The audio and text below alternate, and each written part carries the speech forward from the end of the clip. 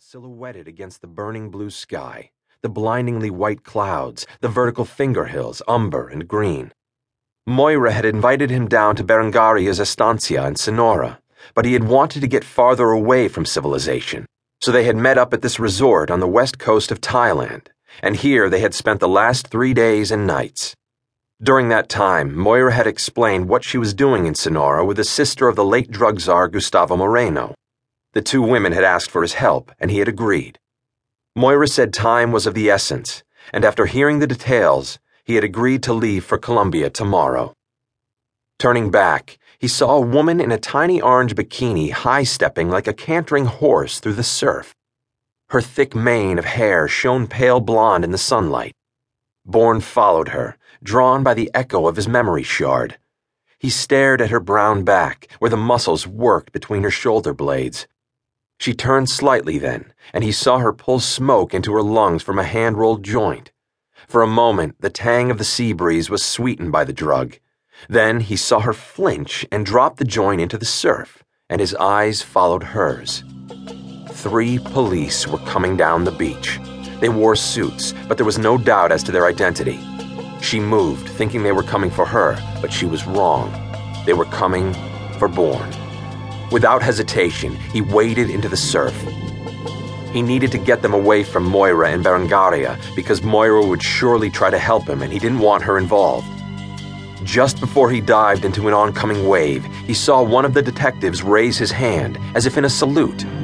When he emerged onto the surface, far beyond the surf line, he saw that it had been a signal. A pair of Wave Runner FZRs were converging on him from either side. There were 2 men on each, the driver and the man behind him clad in scuba. These people were covering all avenues of escape.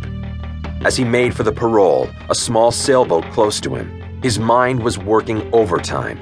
From the coordination and meticulous manner in which the approach had been made, he knew that the orders had not emanated from the Thai police, who were not known for either. Someone else was manipulating them, and he suspected he knew who.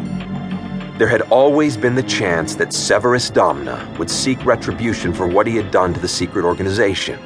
But further speculation would have to come afterward. First, he had to get out of this trap and away to keep his promise to Moira to ensure Berengaria's safety. Within a dozen powerful strokes, he'd come to the parole, hoisting himself over the side. He was about to stand up when a fusillade of bullets caused the boat to rock back and forth. He began to crawl toward the middle of the boat, grabbing a coil of nylon rope. His hands gripped either gunwale. The wave runners were closer when the second fusillade came, their violent wakes causing the boat to dance and shudder so violently it was easy for him to capsize it.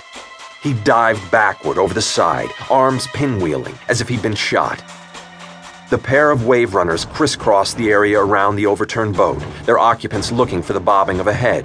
When none appeared, the 2 scuba divers drew down their masks and, as the drivers slowed their vehicles, tumbled over the side, one hand keeping their masks in place.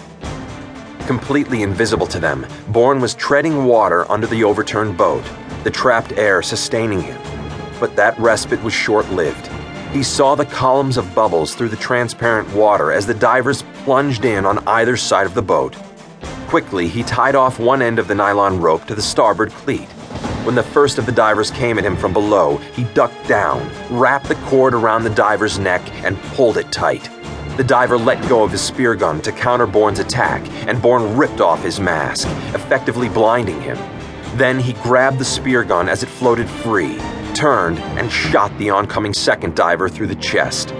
Blood ballooned out in a thick cloud, dispersed by the current rising from the deep.